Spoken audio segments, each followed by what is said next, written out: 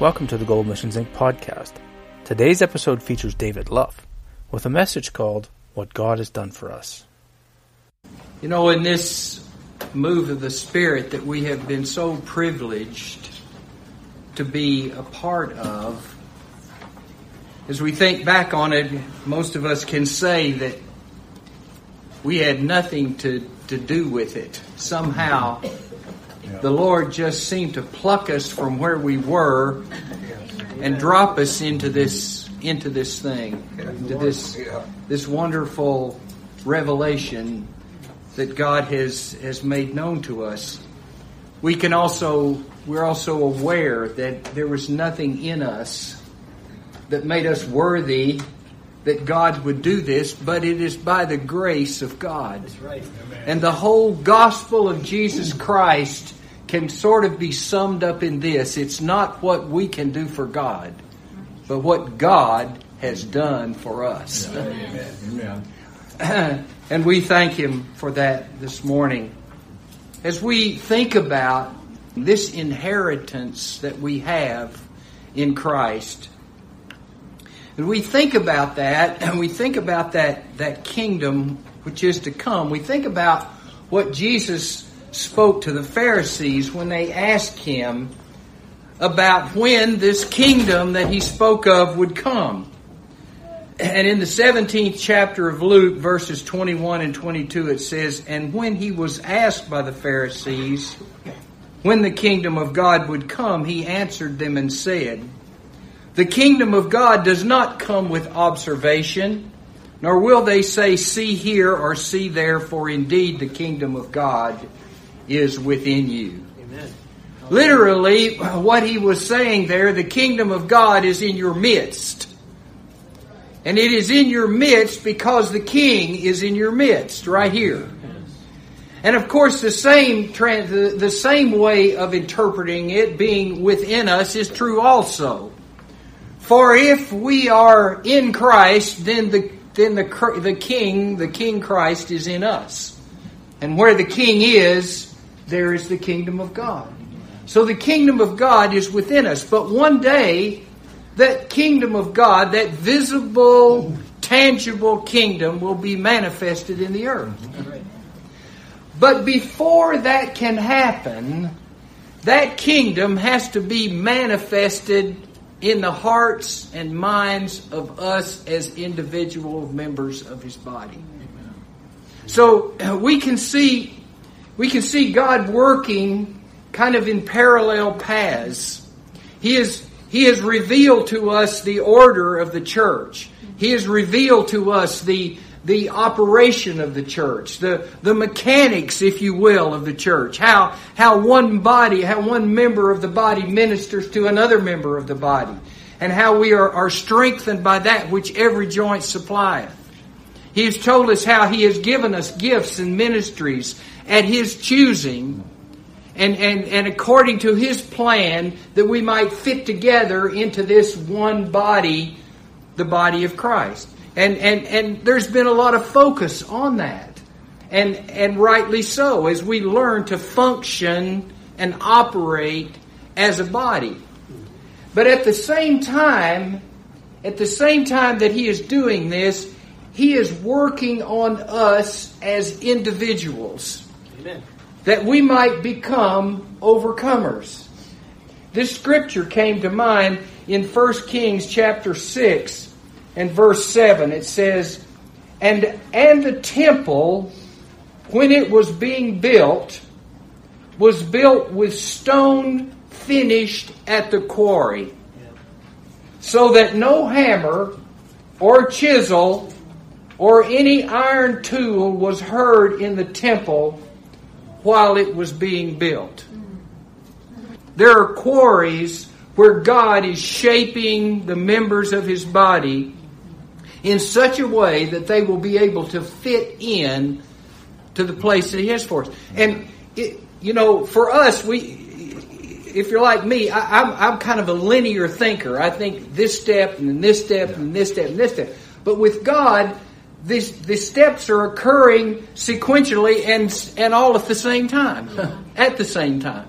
Yeah. So we're not just waiting to be prepared to fit into the body and then bloop, we're in.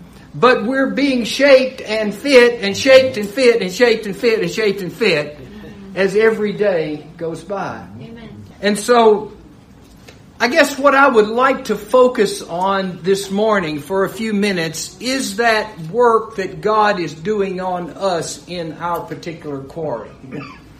The shaping that He is doing in us to prepare us for that which He has for us to do. Ephesians, the 4th chapter, verses 11 through 13, very familiar verse.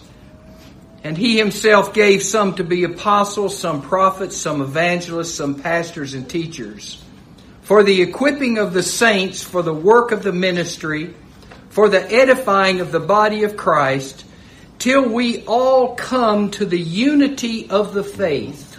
Amen. And of the knowledge of the Son of God, to a perfect man, to the measure of the stature of the fullness of Christ. Amen.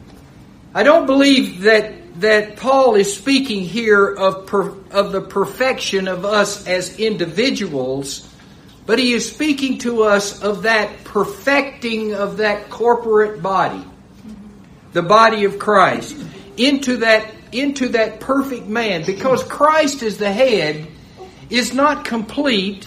He is not in His fullness, as it were, until the head is united with the body.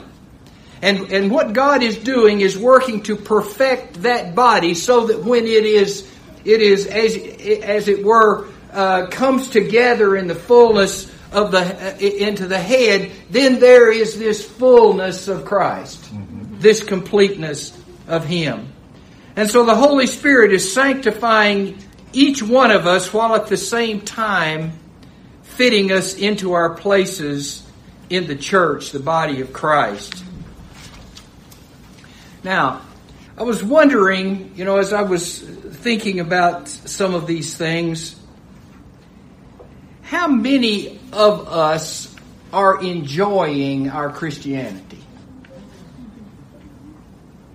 Now, I've heard the term before, God is not about making us happy, He's about making us holy. And no, that's fine. He does. He does certainly want us to be holy. But why does not He want us to be happy in our Christian faith? Yes, He does. Does He want us to enjoy being Christians? But there are many Christians who have walked with God for many years, know the doctrine backwards and forwards, and yet depart this vale of tears miserable. That should not be. As Christians, we should be able to enjoy our Christianity. If you think of the people you know who you would say enjoy their Christianity, you know who they are. And you ask them, well, how do you know? Well, I don't know exactly. I just know that when I'm around them, they're enjoying their faith. And I think God wants all of us to enjoy our Christianity, our faith in Jesus Christ.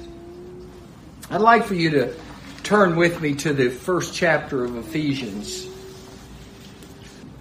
Paul, an apostle of Jesus Christ by the will of God, to the saints who are in Ephesus and faithful in Christ Jesus, grace to you and peace from God our Father and the Lord Jesus Christ.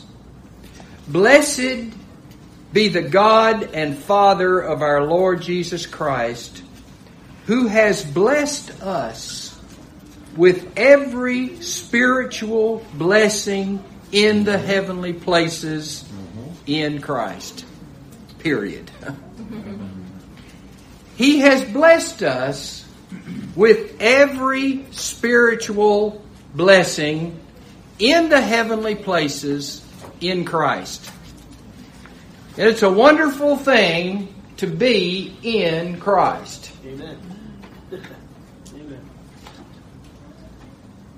If we have accepted Jesus Christ and His sacrifice and shed blood on the cross for us, we are in Christ. Whoever is in Christ is a new creation. All things of the old are passed away. Behold, all things are becoming new. This is a fact in the Lord God and His Son, Jesus Christ. This is a settled issue. Whether you are walking in every way right, or whether you are struggling, or whether you feel it, or whether you don't feel it, or whether you're happy, or whether you're unhappy, this does not change. If you have accepted Him, you are in Christ. And He has given us every spiritual blessing. In 2 Peter, the first chapter, he says something very similar to that. He said, through our knowledge of Jesus Christ, He has given us everything we need for life and godliness. God is telling us, look, saints of God, I have given you everything you need. I have blessed you with every spiritual blessing.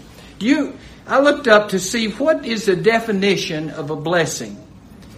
And the dictionary says, a blessing is a favor or gift bestowed by God, thereby bringing happiness. And he says, I've given you every spiritual blessing. You should be the happiest of all people because you have every blessing, which is the gift or favor that I have bestowed upon you, and it should be bringing you happiness. And it says, He has placed us in Christ, given us these blessings in heavenly places. Well, what is that? What's heavenly places? What does that mean? Well, I think I found this in Matthew Henry's commentary, and I sort of like this. It is simple and I can understand it. It's the sphere of spiritual activities. It's the realm where spiritual things are going on. And you know, the spiritual realm is actually, we should see it as actually being even more real than the physical realm in which we live. There was a spiritual realm long before there was any physical realm. You know, God existed, and Christ and the Holy Spirit existed before there was any of this physical realm that we live in today. That realm is more real than even the physical realm. And He is saying, this is where I have placed you. I have actually transported you from this dark world into the kingdom of His glorious Son, which is in this heavenly realm.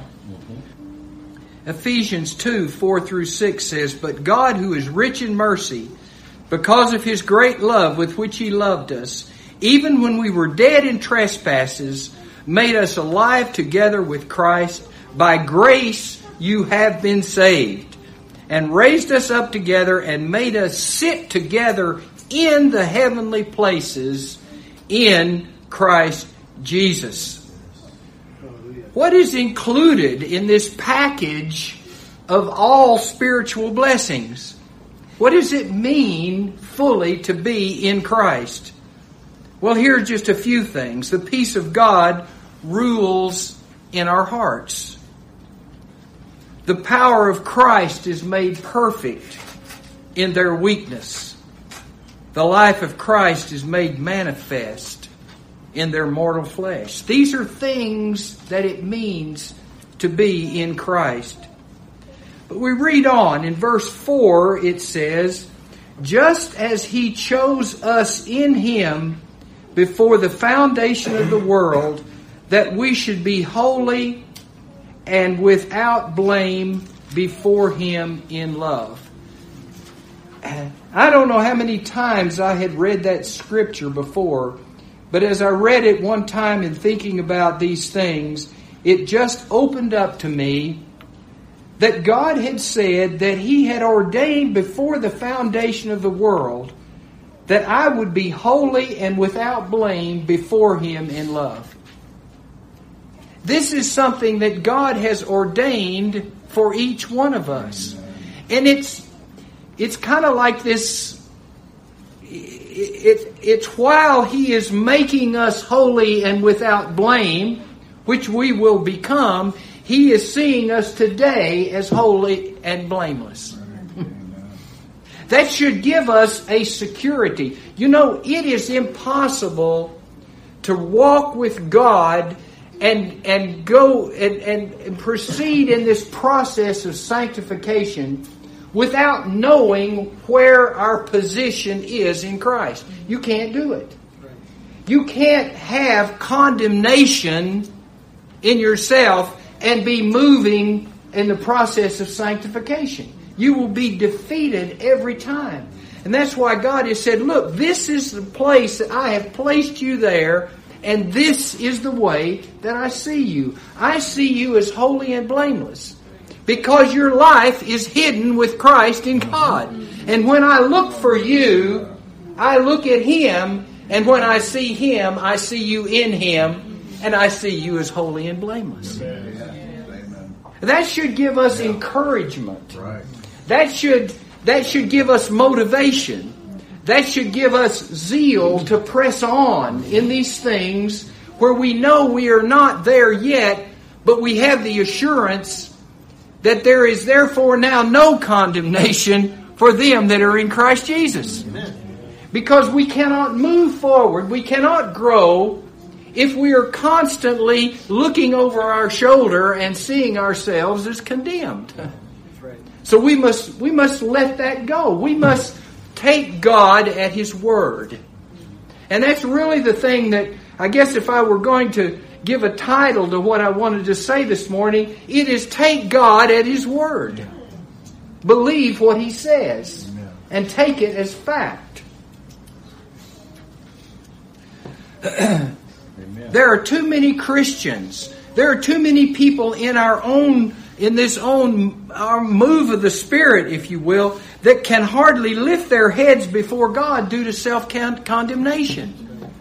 That is the work of the enemy. That has, as our brother said last night, if you are hearing that voice, you are not hearing it from God. And he was exactly right. And we must reject that when we hear that sort of thing. Verse 5. Having predestined us to adoption as sons by Jesus Christ to Himself, according to the good pleasure of His will, to the praise of the glory of His grace, by which He made us accepted in the Beloved. When He speaks to us about being predestined us to the adoption of sons, the term that is used in the Scripture for predestined, or rather to adoption as sons, is exactly the same word that is used in Romans 8:23 that our brother read last night. He says, not only that, but we also who have the first fruits of the Spirit, even we ourselves grown within ourselves, eagerly waiting for the adoption, the redemption of our body. The adoption, and you all know this, but I'll just remind you of it. The adoption that he's talking about here is not just the adoption of the way we think of it in the West as being adopted into a family. That's true, and God did do that. But what he's talking about here is that process or that place where he is setting in place of responsibility a mature son. It's the placing of a son. And it is exactly the same as in Galatians 4 and 5. But when the fullness of the time had come, God sent forth His Son, born of a woman, born under the law, to redeem those who were under the law, that we might receive the adoption as sons. The exact same word is in all those three places. He's not talking about children here. He's talking about He has seen before the foundation of the world. He has seen you and I in that place where He will set us as mature sons and daughters in the kingdom of God. Now, you know, I've spent a lot of time in my Christian walk trying to rationalize things that I didn't fully understand. And I would try to say, well, yeah, but, you know, this or that and the other. You know, I've come to that place where I'm going to take it just as it says it. Right. This is what God has said. I could think of all the reasons why this shouldn't happen. And I could look around and say, well, surely He can't mean that. But He does. And He's said it over and over in the Scripture. He has confirmed it multiple times in the Scriptures. So we need to take that as the Word of God, which is true. And we'll say just a bit more about that as we go along. Verse 6. To the praise of the glory of His grace, by which He made us accepted in the Beloved. Brothers and sisters in Christ, we are accepted. Let that be a settled issue in our hearts. He goes on to say, and I don't think Andy got this far all the way in the 8th chapter last night, but there is where he says, you know, come all of these things that can happen. Nothing. Nothing can separate us from the love of God in Christ Jesus. Nothing means nothing. Right. That's why the gospel is so absolutely wonderful. It is because God had the faith, if you will, I guess, to just say, I'm going to provide everything. And if you will just accept what Christ has done for you on the cross, this is yours. Now there may be differences in responsibilities. There will be first fruits and harvest later and so on. But nothing can separate us from the love of God in Christ Jesus.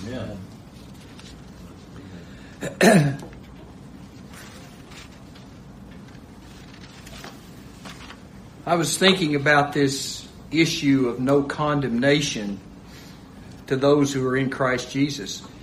You know, it's easy for us to fall into that place. We compare ourselves to others. We fail along the way, and we get under this sense that we may not confess that that's what it is, but that's what it is. And so I was thinking about this experience that I had with our grandson, Bo, who has he's the one that had that has the heart issue, and so he can't do a lot of real aerobic athletic activities. So he got into golf about 3 years ago, and he's absolutely consumed by it. He plays every spare minute that he's got. He plays golf. And he works so hard at it, and his goal is he wants to get a scholarship to go to college on a golf scholarship. That's what he's decided he wants to do. And so he plays, and he plays, and plays, and plays. And he goes to a school which doesn't really have, it's a Christian school, and it kind of has a golf team or it doesn't have a golf team depending on who wants to play golf. And right now, there's nobody else that wants to play. So he plays almost every day after school. But since he doesn't have his driver's license yet, he can't drive the golf cart. So if he plays after school, so he can get in 9 holes after school, well, either my wife or I have to drive the golf cart. So he's always calling to say, can can we play golf today? Well, I don't play golf. My wife doesn't play golf, but we drive the golf cart. And so we were playing the other day, and I was driving the golf cart, and he teed off at the first hole, and it wasn't too bad, it was fair. But he wasn't real happy about it, but he kind of psyched himself up and went to the second hole. Second hole worse than the first hole. And then finally we get to the par 3, which is a fairly narrow fairway. There's woods on one side. There's a stream and a pond on one side, a stream that runs in front of the hole, and a pond on the right side of the hole. It's pretty challenging. It's not long, but it is challenging. First hit goes way into the woods. No way of finding the ball. So he hits another shot. It slews off and goes into the neighbors, into the flower bed of the people on the side live on the golf course. And he just said, Papa said, let's go back to the driving range. He said, I just can't, it'll ruin my confidence if I keep going. So we went back. We just stopped. Went back to the driving range, and he was hitting and going. And there was a man with who was working with his daughter over here next to us. And we'd probably been there, 45 minutes or so. This man came over and said, "Son, what's your name?" And he said, "Bo Luff." He said, "Where you go to school?" He said, "Well, I go to Providence." He said, "Well, that's a really good school," but he said, "For education, you couldn't do any better, but you need to find some place where you can go and be on a golf team." He said, "You are really good." He said, "My daughter plays for such and such a high school over here," and she said, "The boys' team can't hit in 2 shots what you're hitting in 1, distance-wise." He said, "What tees are you playing off?" He said, "Play off the orange tees." Oh, he said, "All the high school teams will play off tees they're playing a lot less yardage than you are." And he kept going on about this and talking to him, and you could just see Bo's spirits just rising. And he really talked to him, and he told him, he said, "Son, if you can cut 2.5 strokes a year between now and when you graduate from high school," he says, "you can play Division I golf." Now, whether this guy knows what he's talking about, I have no idea. But the Lord just sent him to Bo that day. And he says, "I'm going to check and see if there's a way that if you go to this school, you could play on another school's golf team." He said, "I'm going to get back to you. I'm going to see what can be arranged for you to play." That just totally changed his feeling. He had one of the worst days, and he was living in that feeling of the experience, and yet this man could talk to him in such a way that this had nothing to do with what talent or what talent he really had. And he did say to him, the other thing that I thought was important that he told Bo was, he said, a lot of these kids, their moms buy them all the clothes and the nice clubs and all this kind of stuff. And he says, all you do is just come out here and work your hind end off every day. And that was just such an encouragement. So we must not listen to our feelings or dwell on our failures, but to dwell on the Word of God, which says there is therefore now no condemnation to them which are in Christ Jesus. Now, I want to read through Ephesians 1 here. I'm going to read through verses 12 through 19. And I want you to listen for something as we read this together. I want you to listen for these words: trust, truth, believe, faith. They're all very much related. That we who first trusted in Christ should be to the praise of His glory. To Him you also trusted after you heard the word of truth, the gospel of your salvation, in whom also having believed, you were sealed with the Holy Spirit of promise, who is the guarantee of our inheritance until the redemption of the purchased possession to the praise of His glory. Who is the purchased possession? We are. We are Christ's inheritance. Praise God. We have an inheritance, but we are also an inheritance, if you will. Therefore, I also, after I heard of your faith in the Lord Jesus and your love for all the saints, do not cease to give thanks for you, making mention of you in my prayers, that the God of our Lord Jesus Christ, the Father of glory, may give to you the spirit of wisdom and revelation in the knowledge of Him, the eyes of your understanding being enlightened, that you may know what is the hope of His calling, what are the riches of the glory of His inheritance in the saints.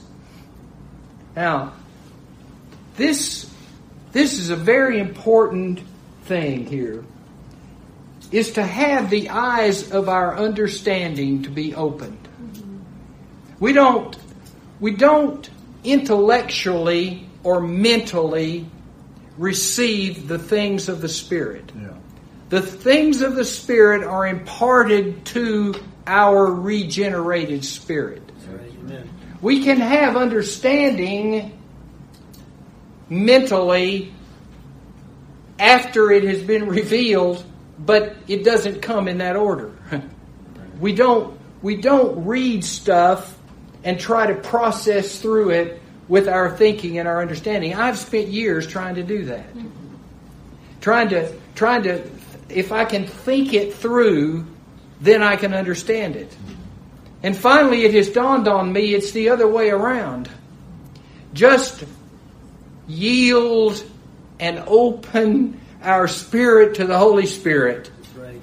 And the Holy Spirit will turn those lights on. Amen. As He wants to reveal these things to us. Amen. That's right. And then we can think about them and reason through them and come to an understanding mentally of it, but it doesn't go in the reverse order. And so that's what Paul is saying to them here. He's saying to you, he says, I pray that the God of our Lord Jesus Christ, the Father of glory, may give to you the Spirit of wisdom and revelation in the knowledge of Him. These things come by revelation.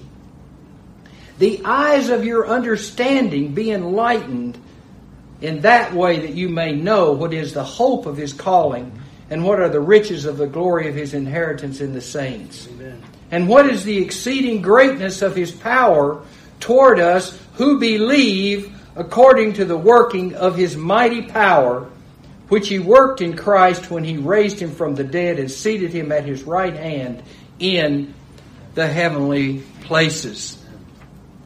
We've read a lot about being in Christ. Well, how do you get in Christ? Well, we've talked a bit about that, but there's a scripture that I really like. It's one of my favorites. It's 1 Corinthians 1:30. It says, but of Him, speaking of Christ, but of Him, or of God, you are in Christ Jesus. It is God's doing totally that has accomplished this. Who became for us wisdom from God, and righteousness, and sanctification, and redemption. Now, that's one of those things where in the past I would try to rationalize in some way. I don't try to rationalize anymore. I'm taking that at face value. In Him, Christ has become for me righteousness, sanctification, and redemption. Do we have a part? Yes, we do. Galatians 2:20. This is another favorite. I have been crucified with Christ. It is no longer I who live, but Christ lives in me. And the life which I now live in the flesh, I live by the faith of the Son of God who loved me and gave himself for me. Amen. What is that thing that makes truth a reality in our lives? What is it? We just read it. Faith. It is faith. It is faith that makes the facts of God an experiential reality in our lives. There are all kinds of things that are factual. The things that God has done for us kind of come in two categories. One is things they're accomplished facts, and there are promises. The accomplished facts are things that have historically taken place. They are already done. The promises are yet to be fulfilled in us. Doesn't say they're iffy, but they may have not come fully to pass. But the facts, they're historical. They have already been accomplished. And He has accomplished these things for us. And Paul says here, on one side, he said, I am crucified with Christ. And that's kind of, we would say, if we were looking at positives and negatives, so that's the negative side, is I have been crucified with Christ. A death has occurred. A doing away has occurred. But then on the positive side, he says, but nevertheless I live. Yet not I, but Christ liveth in me. But he doesn't stop there. He says, but the life I now live in the flesh, I live by the faith. The King James Version says, of the Son of God. Others say, in the Son of God. I don't know that it matters. But the issue is that the life he is now living, he says, this is not me anymore. This is not the old nature in me that is living anymore. This is Christ living in me. Now, the key here is that Andy talked last night. I really enjoyed it. He was talking about chapter 7 of Romans, where Paul had not come to this realization. But in chapter 8, he came to this realization, and then we see it popping up in other letters that he has written. There is something that has taken place, and we see the same thing in the 6th chapter of Romans, where Paul said, do you not know that you have been crucified with Christ? That there has been a doing away with the old nature. And I've heard this explanation before, and I guess I struggle with it a little bit, where some people have taught, well, it's like there are two natures within you. It's like a black dog and a white dog. The black dog is your evil nature, and the white dog is your new nature. And if you starve the black dog and feed the white dog, then the black dog will eventually die, and the white dog will prosper, and so on. Well, that puts the work back on me. It means, okay, I've got to get into the Word. I've got to make sure I understand it. I've got to make sure I'm doing it. I've got to make sure I'm doing this. I'm praying enough. I'm so on, and I can't do enough. Yeah. And the black dog is still going. Yeah. But I've sort of laid that down. At one time I thought, well, that makes sense, but it doesn't make sense to me now, because Paul has emphasized that there is a death of that old nature has occurred. The key to us, the thing that makes that reality in us, is faith that we believe, and we operate on the belief and the assumption, or more than assumption, that that is true. I don't want to be focused all the time on watching the black dog. I want to be focused on the new nature that Christ has given me. Amen. And I'm going to stand on that old nature is dead. And the way that I make that new nature a reality in its living in life is by faith in believing that it is true. And then beginning to operate, to speak, to walk, to live in accordance with the belief that that is true. Yeah. Amen. How many of us this morning, when we woke up and we're hungry and we're ready and we say, you know, I call Andy up and I say, Andy, would you go down and see if there's any breakfast down there this morning?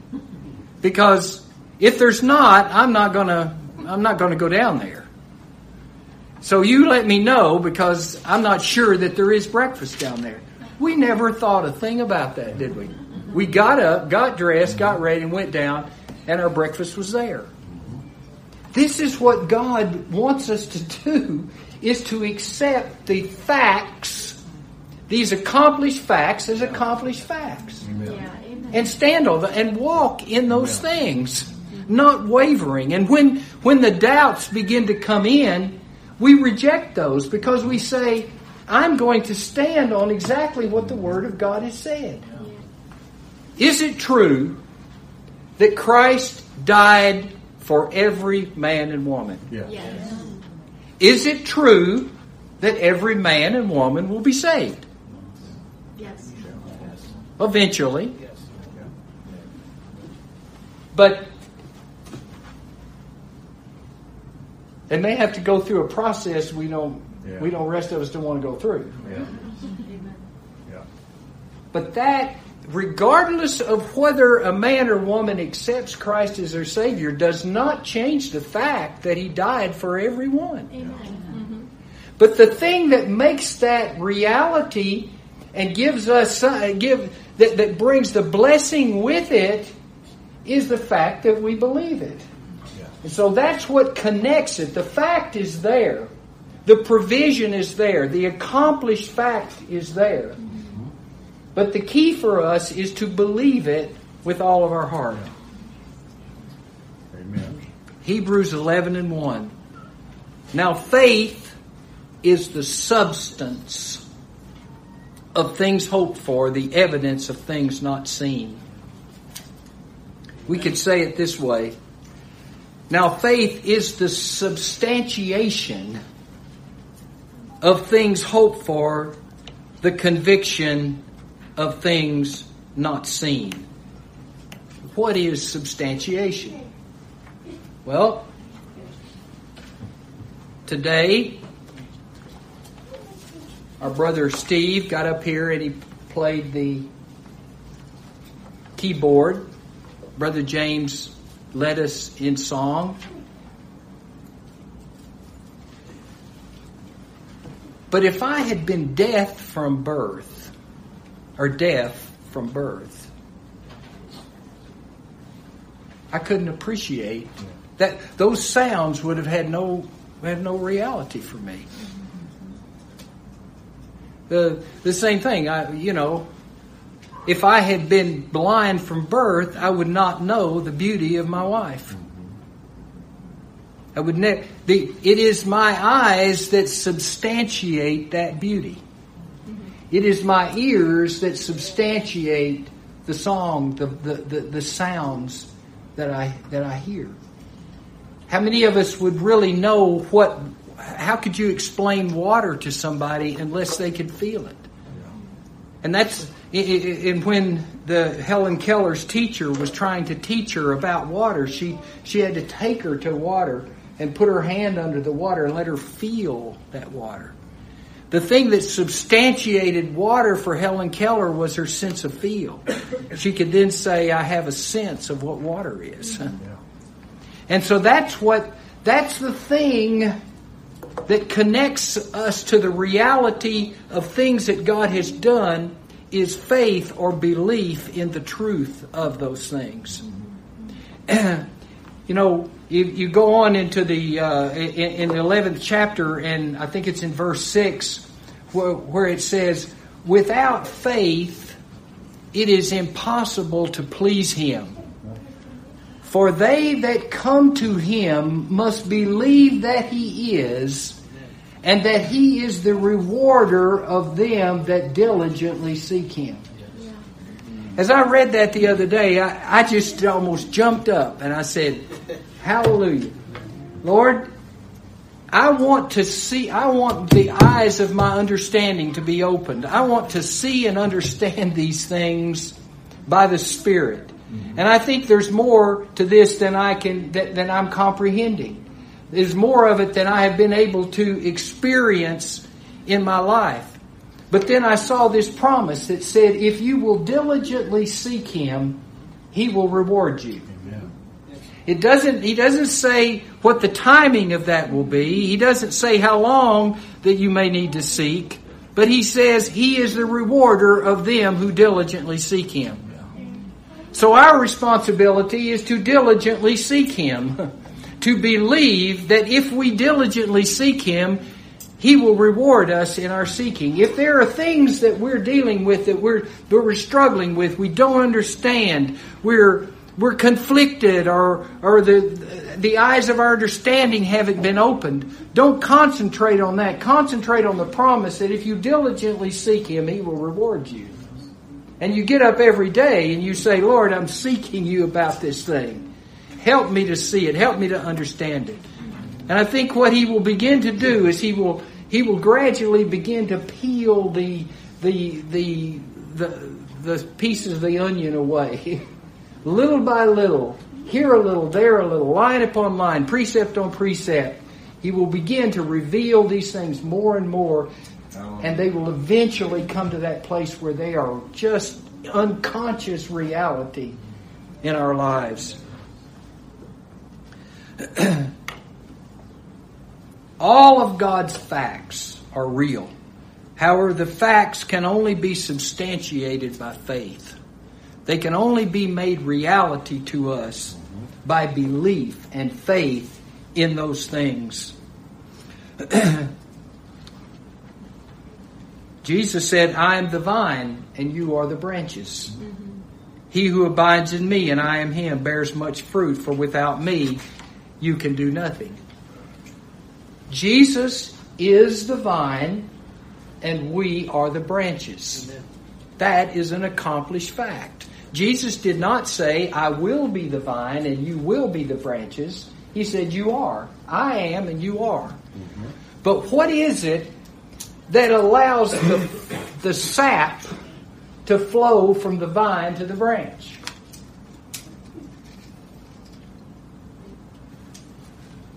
Who said it? Faith. That is exactly what it is. That there is a reality there that is true, but the thing that makes it real to us, that connects us with that, is faith and belief that those things are true. And then beginning to walk and behave and to act as if we believe that they are true.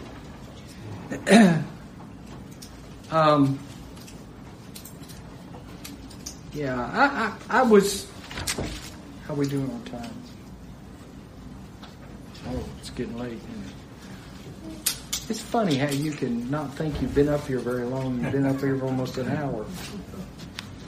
I'll try to make this quick, but I was asking one of our traveling deacons here not too long ago. He had been to several places visiting recently, and I just said, "Brother, what if you were to assess in just the most critical thing that you think the church is in need of right now, what would you say it is?"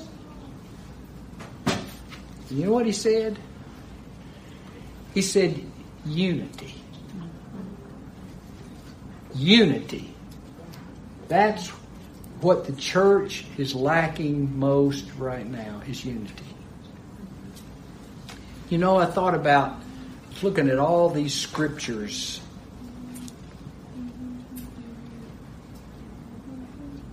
Ephesians 4. bearing with one another in love, endeavoring to keep the unity of the Spirit in the bond of peace. Romans 12:18, if it is possible, as much as depend on you, live peaceably with all men. Even in 1 Corinthians 6 and 7, talks about them suing one another. He said, why do you not rather take the wrong? Why do you not rather suffer yourselves to be defrauded? Matthew 5:23-24. Therefore, if thou bring thy gift to the altar, and therefore rememberest that thy brother hath aught against thee, leave there thy gift before the altar, and go thy way. First be reconciled to thy brother, and then come and offer thy gift. Do we really believe God's words regarding the importance of unity, even at our own personal loss? Yeah. If there is disunity among us, then if we want to be led by the Spirit of God, one of the ways to be led by the Spirit of God is to see what the Spirit of God says about that issue in His written Word and obey it. Mm-hmm. Obey it, believing that regardless of how we may feel or how we may reason intellectually through an issue, we're going to make the decision, we're going to stand on His Word. That's right. And if He says, as far as it is completely possible with you, live at peace with all men. You know, we can go a long way that way. We can go a long way that way. But if that's what God has said to us, then for these things to take place, then we have to have faith that God's Word is right, regardless of how we may feel. Overcoming depends on the exercise of faith. 1 John 5:4, for whatsoever is born from God, whatsoever is born of God overcometh the world. And this is the victory that overcometh the world, even our faith. Even our faith. So, I think I'll leave it there. You know, it is one thing, it seems to be much easier for people to be justified by faith. But if you go through that book of Romans, which Andy just went through a little part of it last night, you have the first 5 chapters speaking about justification by faith. But then he goes on from there on, he talks about sanctification by faith. You know, he wants to justify us by faith, take us to that position we are placed in heavenly places in Christ. And then, through faith, you know, unbelief is the worst of all the sins. Unbelief. So let us just make that commitment in our heart that seek God. He says He is a rewarder of them that will diligently seek Him. That He will make real to us these wonderful facts that He has accomplished for us. They can be made real to us if we believe it and begin to act, speak, walk, live based on the truth of these things. If you would like more information about the moving of God's Spirit or resources for your spiritual life, please visit our website at www.globalmissionsinc.org.